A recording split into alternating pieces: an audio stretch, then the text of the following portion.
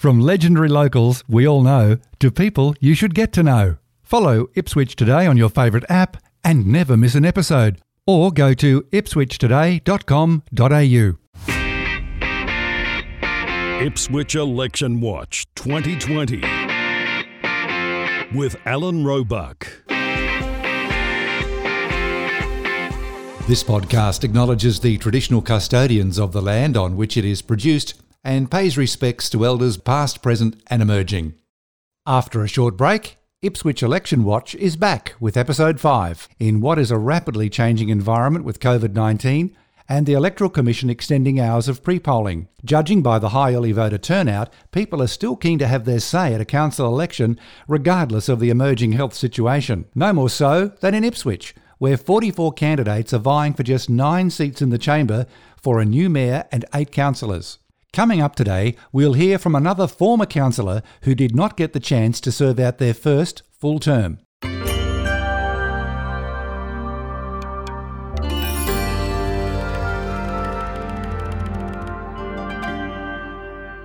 But first, when is a team not a team? In this local government election, we have 3 declared teams running for Ipswich City Council, including one husband and wife team, with both using their married name in the interest of full transparency. On the other hand, we have another 2 candidates who are husband and wife, who have chosen to use different surnames, and who have chosen not to run as a registered team. The husband has been campaigning for up to 7 years to run for mayor after failing to gain any significant vote during a tilt for the top job in 2016. Then, as nominations were closing for 2020, a last-minute change of plan saw him jump from mayoral candidate to a more winnable division, a division with the lowest number of candidates. Adding a further element of surprise, his wife is also his primary financial donor and also nominated for another division at the last minute. It has all the hallmarks of a sneaky, cunning and not overly transparent move. If they are both successful, how can they not operate as a team? How will conflicts of interest work? Before this election, the said couple have both been taking it in turns to strike up what seems to be endless numbers of petitions on the Queensland Parliament website. They take it in turns to attend court hearings. They even frequently share each other's wacky posts on social media and attend the same protests together. Team or not a team?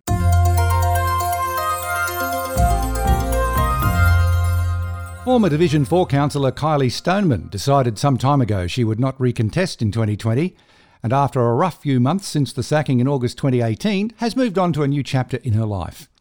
As a first-time councillor, I'm sure Kylie can bring to the discussion some very interesting insights as to the working relationships with previous councillors and their group association with the CEO of the day and senior management. Thanks for taking the time to talk with Ipswich Election Watch, Kylie. Hi, Alan. Thank you for having me. Can we start with your memories of being elected and how you felt on election night? Sure. It was pretty humbling. I wasn't sure, I'd never done anything like that before. I wasn't sure whether I would get voted in or not. I gave it everything I had. But yeah, it was extremely humbling. It wasn't your first foray into the public arena, as I remember. You've been a vocal advocate for the local community for many years. When did that start and what were the issues that prompted you to come out and be so vocal? I guess it probably started back in 2006, roughly. I was an active PNC member, mother of 5 sons, of course, spent a lot of time in the school. And there was a few community problems going on at the time. That it was, trucks going past the school with cattle feces coming out of the trucks. There was the capital application going in at the time that we had concerns about the health of the students, and of course I lived nearby, so residents as well. So I was pretty vocal, and I was referred to as somebody who was keeping the bastards honest. When did you make the decision to actually run for council? Oh, that wasn't until 2015. And once you were elected, how long did the honeymoon last? Not very long.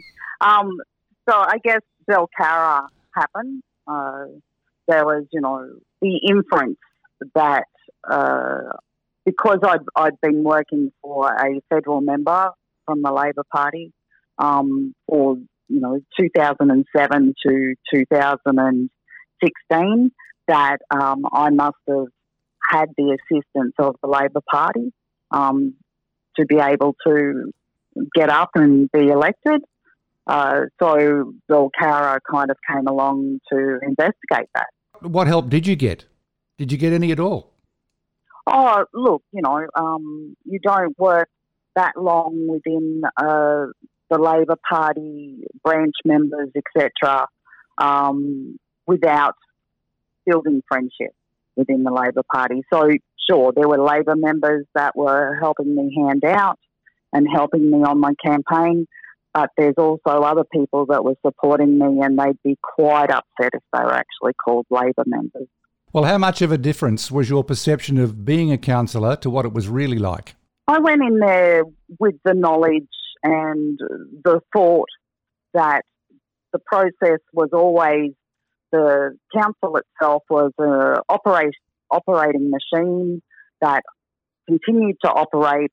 We weren't to touch that operation as such. Our job was to represent the residents and feed the residents' views into that machine to try and get some direction and create strategies. And what were the major surprises you came across in that period? Probably the not understanding right from the start how to feed into the budget projects that were badly needed within the division. That definitely was something that, took me a little while to understand. Budgets and the rest of it are usually done within November, December. Most of those decisions are made for the following June. And coming in at March, I found that, a lot of those decisions had already been made. So that was a little bit frustrating. So how long did it take to navigate the bureaucracy before you could start to make a difference? Probably a year and a half. Wow.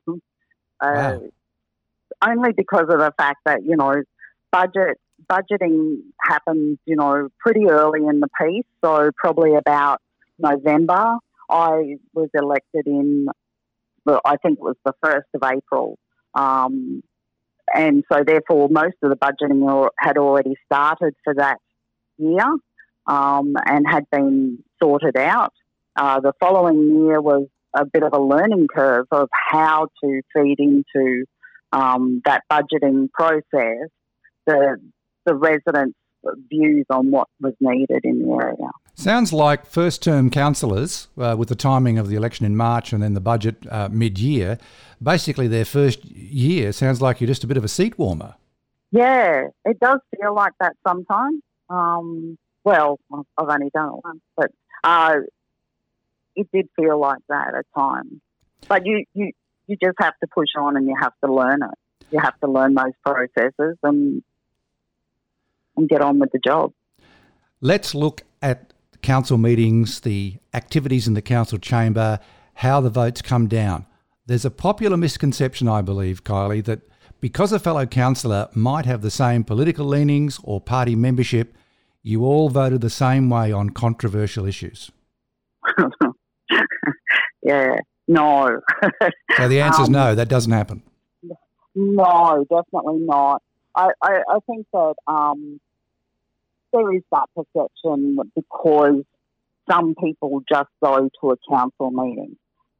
What people have to understand is there's committee meetings first that really get down to asking the questions and finding out about a paper that's put before council, and then it's talked about and discussed.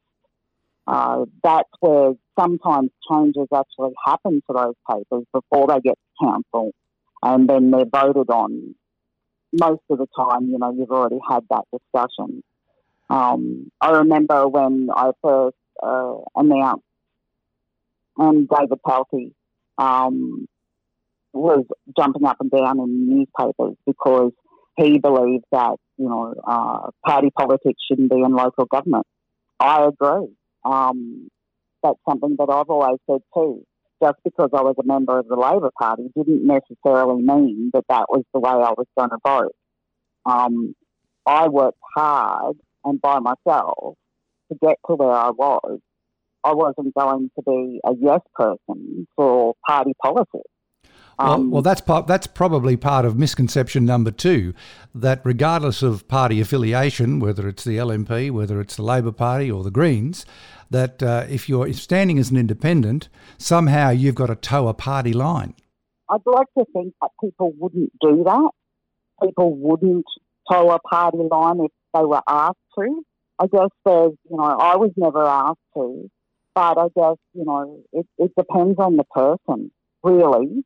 At the end of the day, I know that David Palsy came and apologised to me about the original article and realised that, party politics isn't necessarily in there just because somebody is a card-carrying member of a political party. Let's talk about your achievements while being a councillor, Kylie. What do you rate as your top couple of achievements? I was pretty excited about getting the arts and cultural strategy through. That had been sitting for some time with not a lot of engagement or excitement, but managed to get that through. There was, further enhancements at Castle Hill. There was a place marker put up at Castle Hill, up at Blackstone, that looks quite stunning. It's visually attractive. Did the sensory garden over at Beval, North Beval, which looks, fantastic and gives pride to the community. Managed to do a sensory walk, so where, people with mental health issues can actually walk along a path and look at a board that asks a question, rather than people thinking about their problems. So there was some good stuff. In this election, I think we have 3 groups of voters. The very engaged, the mildly interested, and the, is there an election on group? How do you read it? Yeah, I think you're pretty spot on. I think there's also that confused group where what division am I in and who's running in my division. I agree with you. There's a group that do want to be spoon-fed. There's a thing called Google. We have the internet. It works pretty well. It doesn't take much searching to find who's in your division or who wants to run in your division, how the new divisions work. And, of course, the important thing is this time round it's 2 councillors per division. Yeah, that's right. Kylie, what are you hearing from residents about the mayoral candidates and council candidates more generally? I think there's a bit of a worry that there's this constant bog down of what has previously happened. Those accusations keep on coming out. A lot of people just want it to go away. They just want to see council start up again and just see what we're capable of doing, as a community. Any specific issues you're hearing? Not really, because I guess I don't see them coming through from the candidates, to tell you the truth. I've been watching a lot of the candidates because I myself am a voter, and I need to vote for somebody. But I'm not sure what all the candidates are actually, what platform they're running off. A lot of it is more about, their integrity and, and we expect that from our elected people. But it's not, I've found that, a road needs to be fixed or, community issues. There's a lot of community groups at the moment that don't have necessarily community hubs. And I'm just not seeing a lot of that. If you were to look at the major differences in issues through the filter of a former councillor and the city divided now roughly into 4 quarters, for 4 divisions. Are there any major issues that you think should be talked about that haven't been? Yeah, I think that there's a real need for community groups. I mean, I'm passionate about community groups, so I guess that, you know, I'm one of those people that look at single issues because I'm not a councillor anymore. I don't have to look at other things as such. But yeah, community groups are really suffering at the moment, and they don't have access to a community hub where they can all network together and, you know, successfully deliver services that are really needed in the community. Would you go as far as to identify any specifics? We're about to lose the Humanities Centre in Ipswich. That has been talked about for so many years, it's not funny. But it is going to happen in the next year. And there's a lot of community groups that have no idea of where they're going to go. And I've got to say, you know, divisional officers, although there has been this concept that they were a waste of money, they definitely had a purpose. And that one of those purposes was to actually have small groups that, you know, the Pink Beavers or, you know, Aberdare Fishing Club, little groups that don't make big money, but they do provide a service in the community for activity and social interaction. They no longer have a place that they can actually meet. If council can come up with a concept of community meeting spaces spread strategically throughout the city, as opposed to having divisional offices, and that would fill some of the gap for sure, I think. Oh, definitely. I think, you know, yeah. And that's great if that could be done. I think that, you know, there was a report some time ago that actually discussed where those community hubs needed to be. And so, yeah, it would be great if somebody actually took up that banner and started, you know, pushing for that to occur sooner rather than later. One last question. We've got a big change in the way we vote for councillors at this election. We've got multi-councillor divisions, the first council in Queensland to have that, even though it's common interstate. I haven't seen a lot of education on the different voting methods for mayor and councillors. How do you see the level of informal vote panning out? Yeah, I think that the informal vote's going to be pretty high. I think for a number of different reasons. And one of them obviously is that they don't understand that they have to vote 1 and 2. Just voting 1 for a councillor will actually make their vote invalid, which I don't quite understand why that is the case. I also think that, you know, there's also this disconnected voter that's really not interested and don't want to bother. So I think that that's going to play a hand in it. You know, we often see a number of voters that don't bother turning up. They're willing to cop a fine. Whether they cop the fine, I don't know, or whether that's written off. But there's always been, you know, definitely, say, 20% at least at times of people that don't even bother turning up to vote. And this time, of course, we've got the added cloud of COVID-19 over us. So it's uncharted waters all round. Definitely. And I do think that, you know, and I went through Belcara, so for me, I don't quite understand why they have taken this approach with the 1-2, because it almost forces candidates to put the 1-2 on their how to vote, which then almost gives the perception of a team. Yes, and I have seen some of those how to vote cards already, but I think on balance I'm seeing more without a number 2, but just a message on the how to vote that says don't forget to number 2. Okay. Some are going down one path, some are going down the other, but let's hope the message is made clear on election day and at pre-polling. That's right, because it's important. You know, people need to get out there, they need to vote. and they need to vote properly. And on that note, Kylie Stoneman, thank you so much for your time, and thank you for talking to Ipswich Election Watch. Thanks, Alan. Ipswich Election Watch. Music on this podcast is courtesy of Purple Planet Music. You can follow me on Twitter and LinkedIn. This is Alan Roebuck. Thanks for listening.